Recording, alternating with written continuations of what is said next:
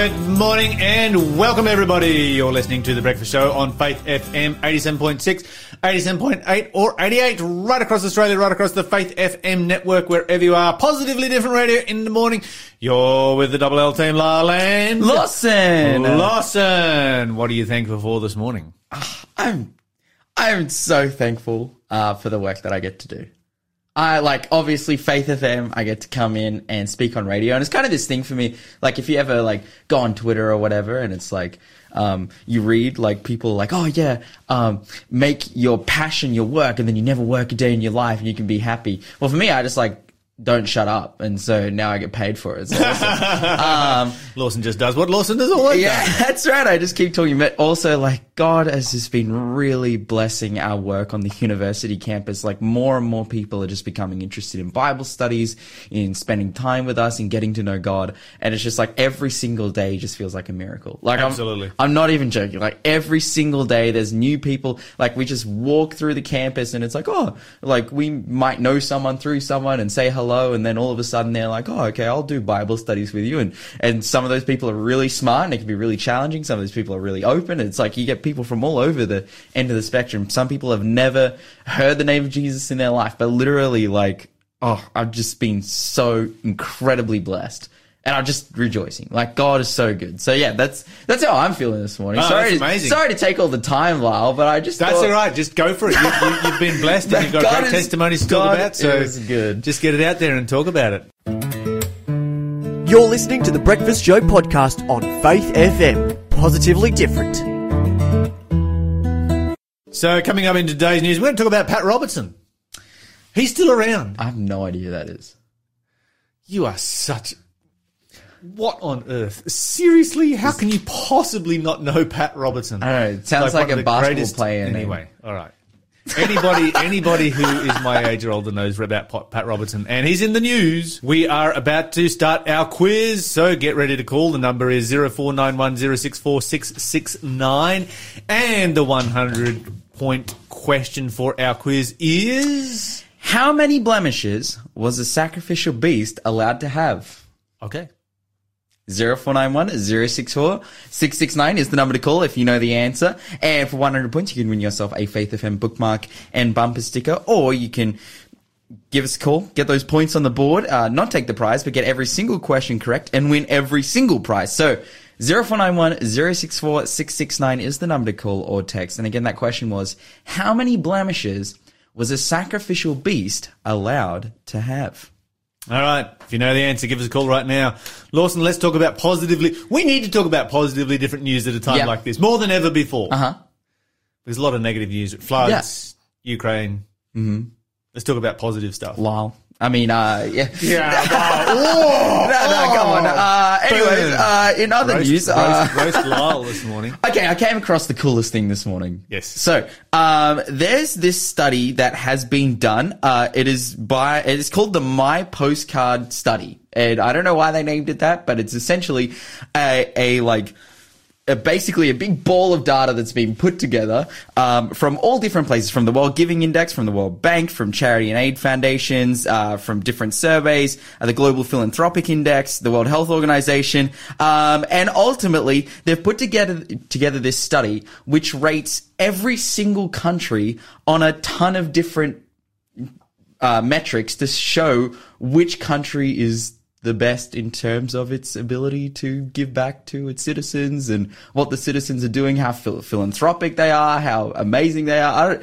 Let's just go through it because the amazingness, the amazingness of a country. Okay. So they have a total result where they add all of them up, but the categories are charity, social security benefits, international donations, public services funding, healthcare, education, gender equality, elderly support from family, elderly care from the state, and child support. And you can just go through and see how each country ranks.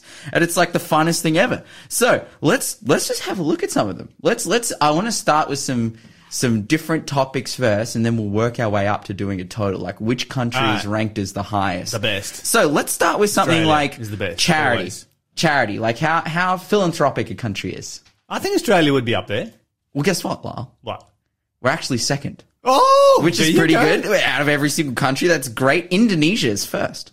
Is that so? Yeah. We're in a good part of the world. Yeah.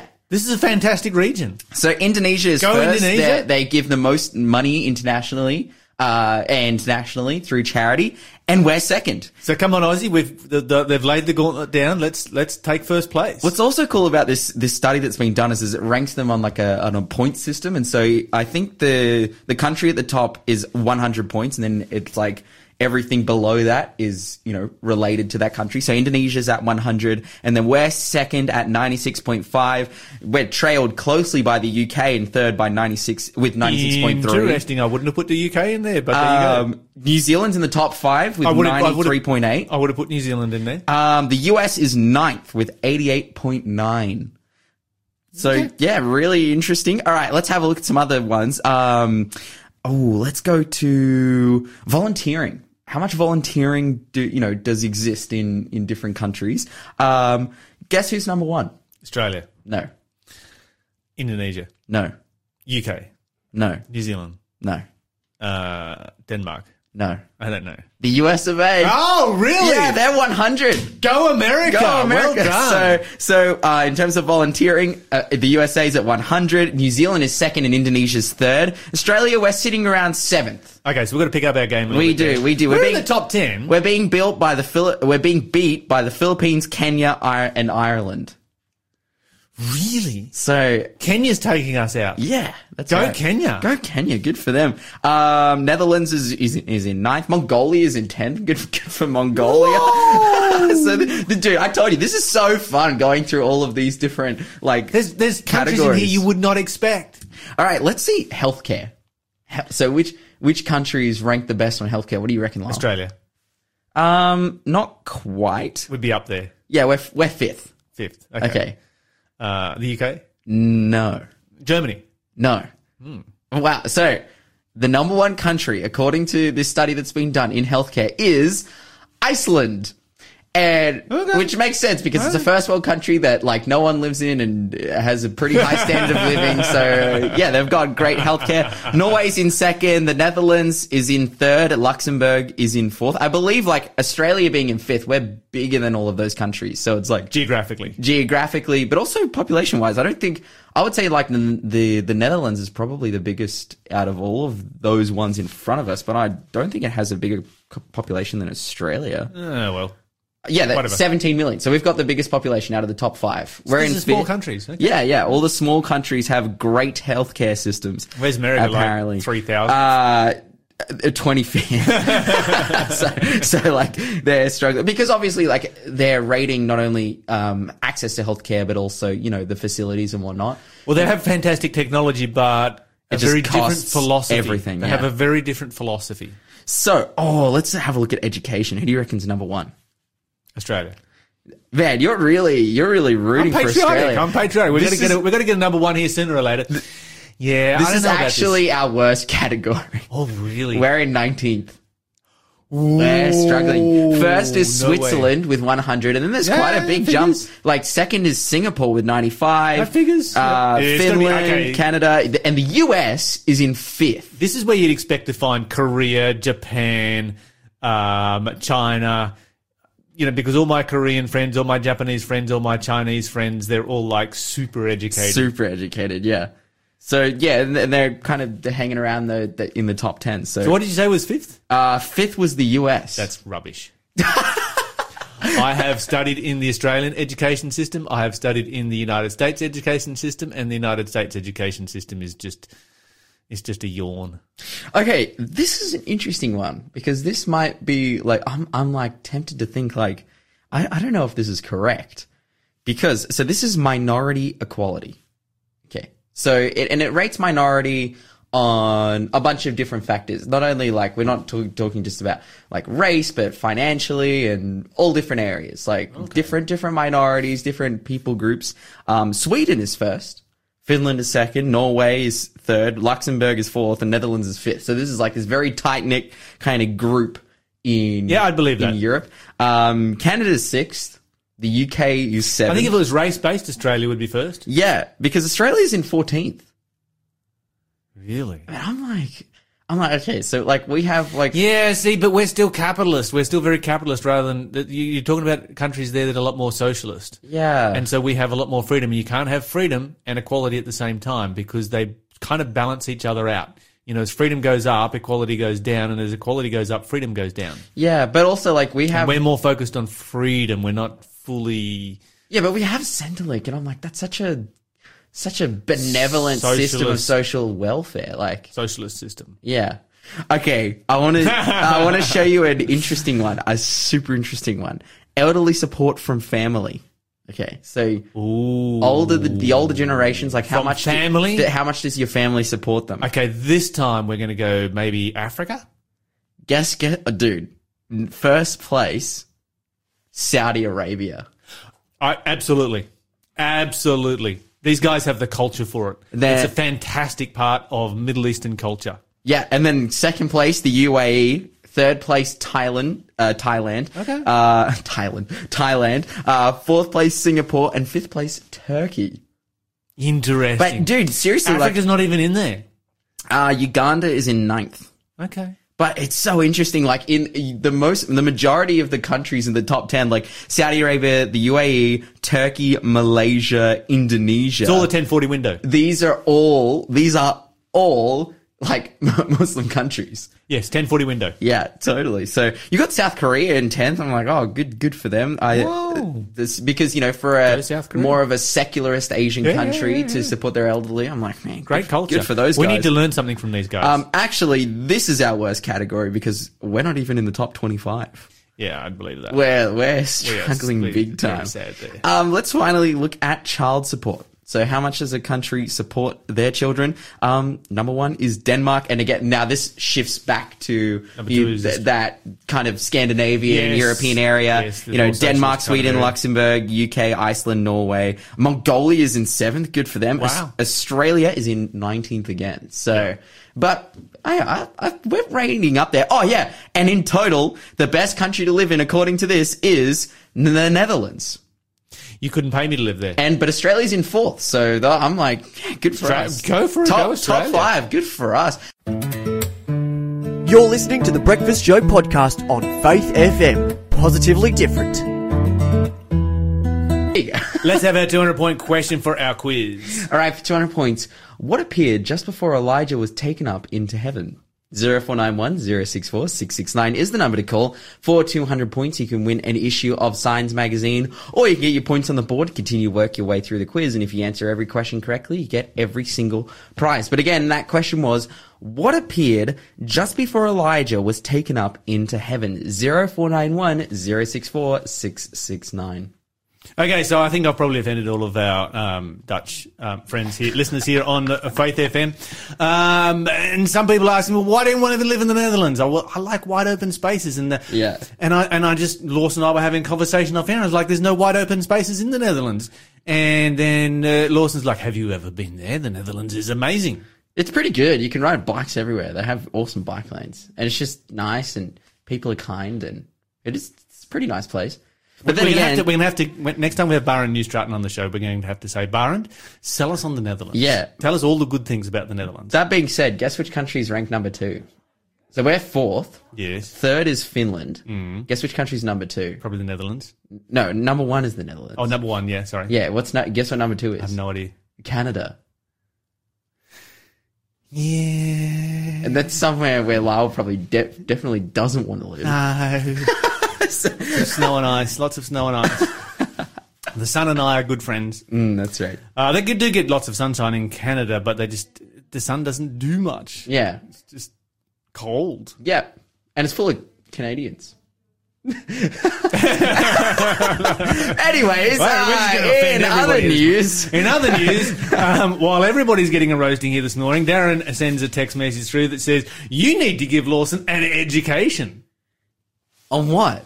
Pat Robertson. Oh, that's right. This Okay, American media mogul, televangelist, political commentator, former Republican presidential candidate, right. Southern Baptist minister, founder of a university, graduate from Yale Law School, where do you want me to finish? He owns the CBN Broadcasting Network. Okay. He appears daily on the 700 Club. He's 91 years old. So yeah, he's a pretty significant guy and has been around for a very, very long time and has been very, very influential in evangelical Christianity.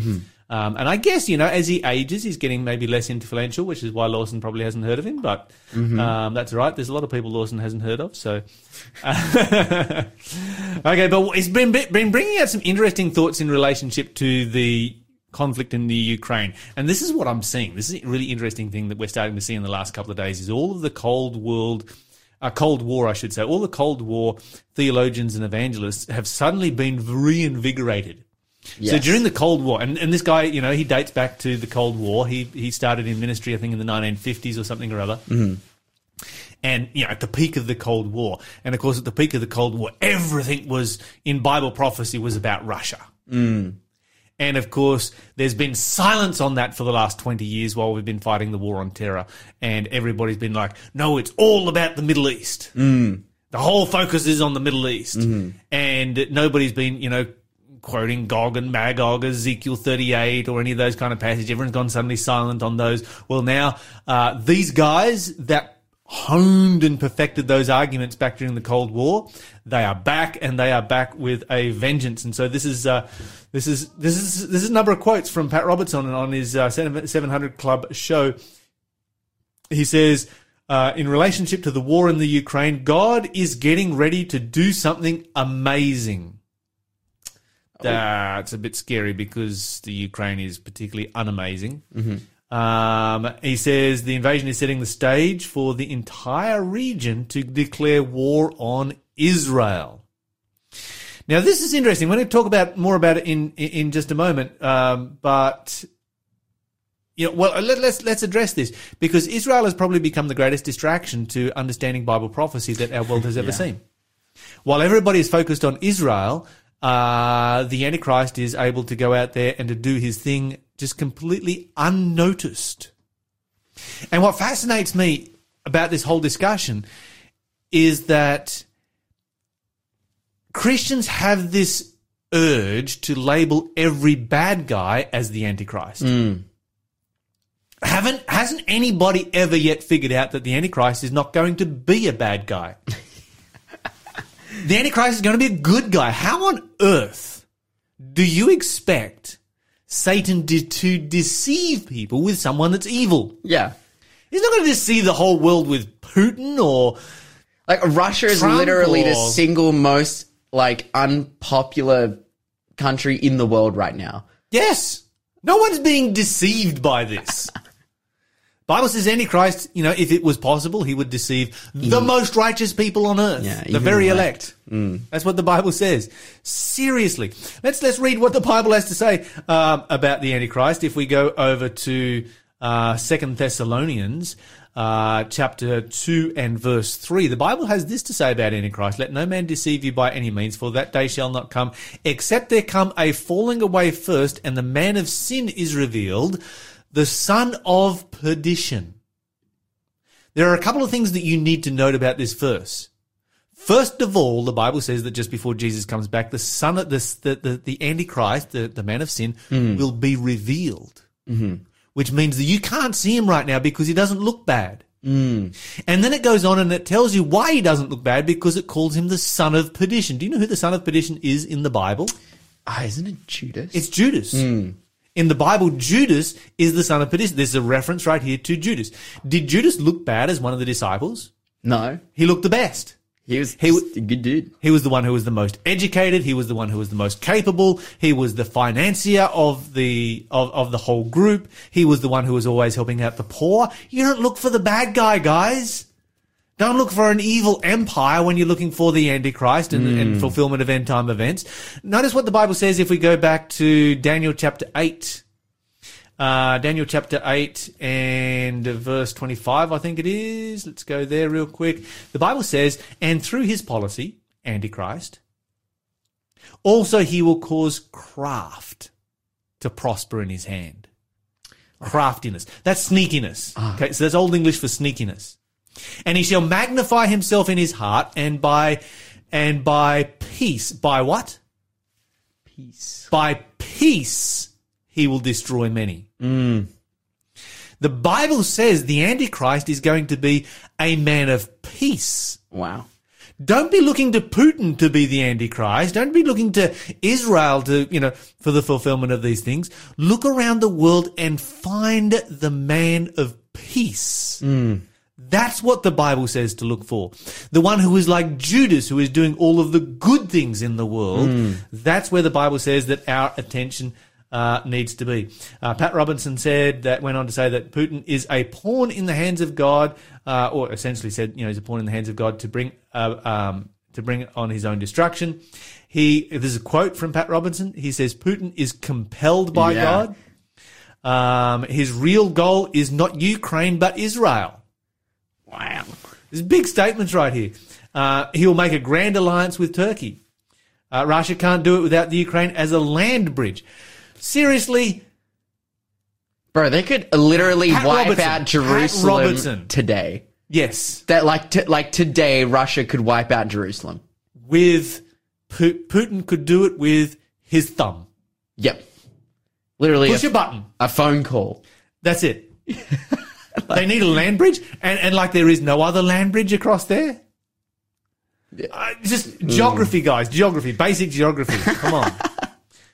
Don't try and bring your newspaper into Bible prophecy. Bring them study Bible prophecy using principles of prophetic interpretation, and then you will get interpretations that are lasting, that never go away, that never grow old, that never go out of date, that are always fulfilled, and never bring discredit on Christianity. And you don't have to go quiet about them for 20 years while there's a different war happening. Yes. Pat Robertson says, of a fact, God is bringing it to pass what he prophesied. Okay, so, we've got all of this happening right now, and, we need to be students of the Word of God. We need to go to the Bible. We need to look at what the Bible says. And the Bible says that the focus at the end of time is not on Israel. That's not where we should be looking. We need to be looking for the Antichrist. If you want to know who it is, give us a call, 0491 064 669, and you can do the Prophetic Code course, which is all about Bible prophecy. You're listening to the Breakfast Show podcast on Faith FM. Positively different. Welcome back, everybody. We're just having a discussion. Yeah, big, deep discussion on Calvinism happening right here. Hey, if you've got any thoughts that you'd like to share in relationship to Israel and Bible prophecy and everything that is taking place in the Ukraine, we'd love to hear your thoughts. You've heard some of my thoughts. Give us a call, 0491 064 669. Share us your thoughts on what is happening over there, or shoot us a text message. And if you want to disagree with us, then you're more than welcome to do exactly that. But right now we are going to have the 300-point quiz question for our pentathlon quiz. That's right. Okay, for 300 points, what city was named after the previous owner, Shema, by Omri, the king of Israel? 0491 064 669 is the number to call if you know the answer. For 300 points, you can win a pocket sermon or get those points on the board. But again, that question was, what city was named after its previous owner, Shema, by Omri, the king of Israel?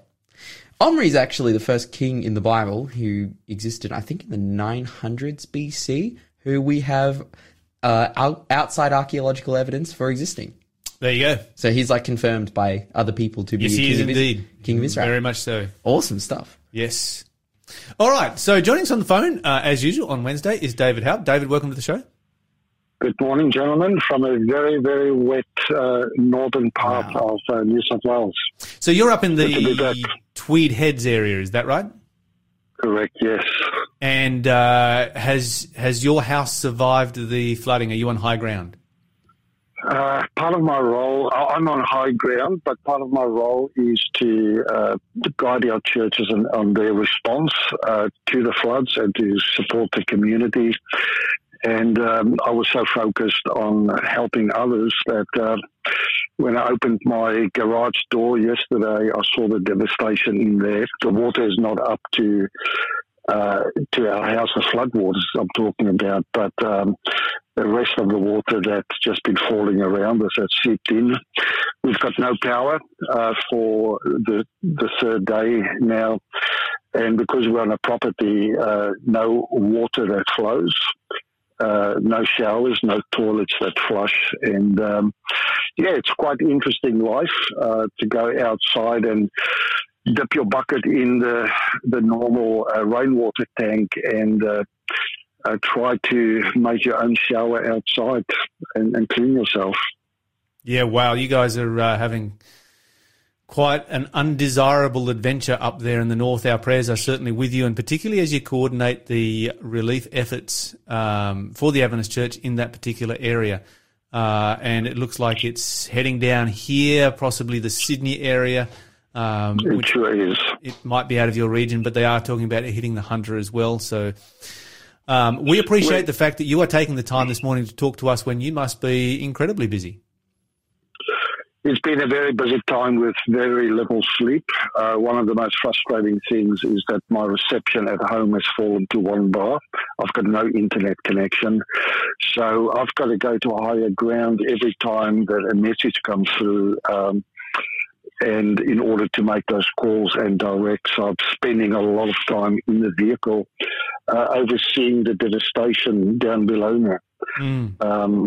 The N1 I see now just outside of Tweed has started to move. The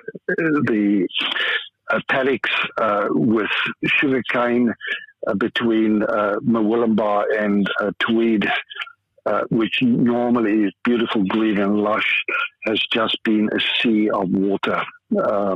But the heads are now starting to show again. So there's hope. There's an indication of receding water.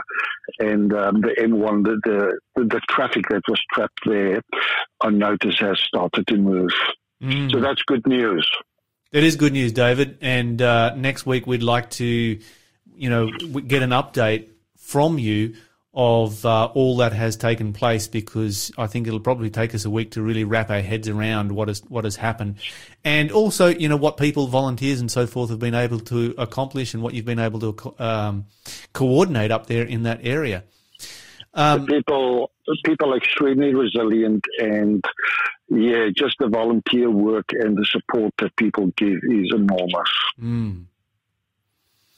David, I sent through a message yesterday, which you got, which is something a little bit different. So for our listeners, I gave David a bit of a challenge, and we've kind of got two crises happening at once, and so I went with the bigger crisis, and it probably doesn't feel like a bigger crisis when you're in the middle of the floods in North New South Wales, but really the bigger crisis in our world is what is happening in the Ukraine.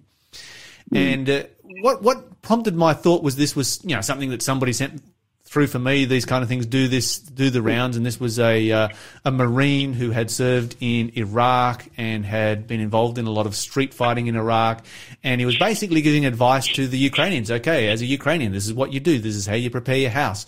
This is how you prepare your neighborhood. This is how you resist and defend in an urban environment. And he gave a whole list of things there that I would never have thought of, and as he was listing them through, these were all strategic kinds of things that people could be doing at this particular time to resist the Russian invasion.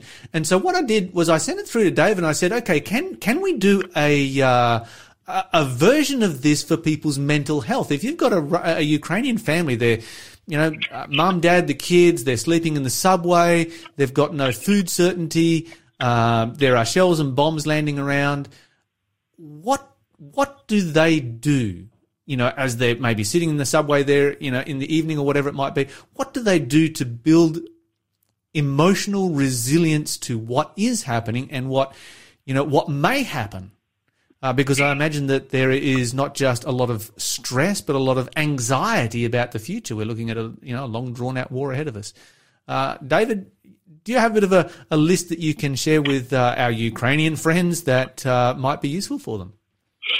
What we share with them is very applicable to us being affected by the floods as well, because many of us have been bunkered in as well over the past 4 days.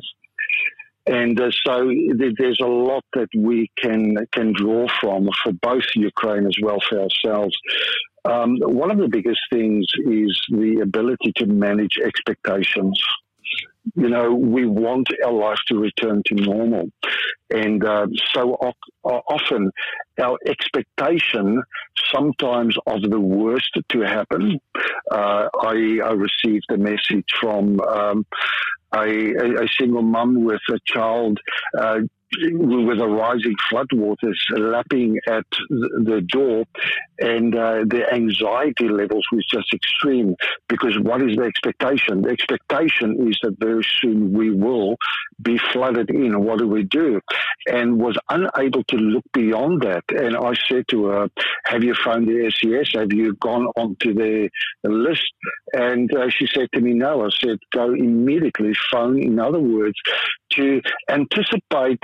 Yes, there is the potential, but not be paralyzed by that, but focus on steps, what we can in actual fact do in order to alleviate or secure, safety. The second one is to protect and manage our stress thresholds.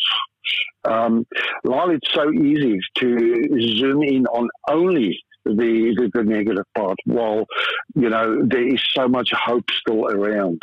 I went down to the shops yesterday, the only shops that were open, and found it completely bare.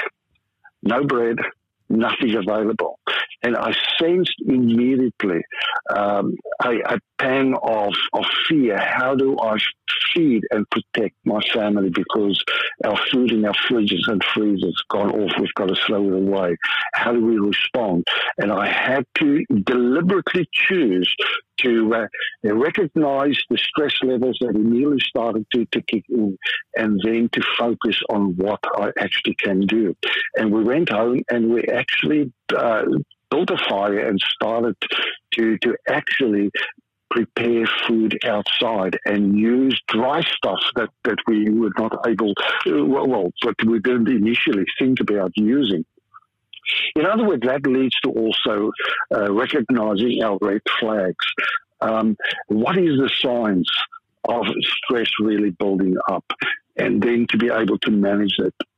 One of the best things that I have found was, and which Ukraine and I see here happening in Australia, is to be compassionate towards others as well as towards yourself. One of those compassionate things is not just only helping out.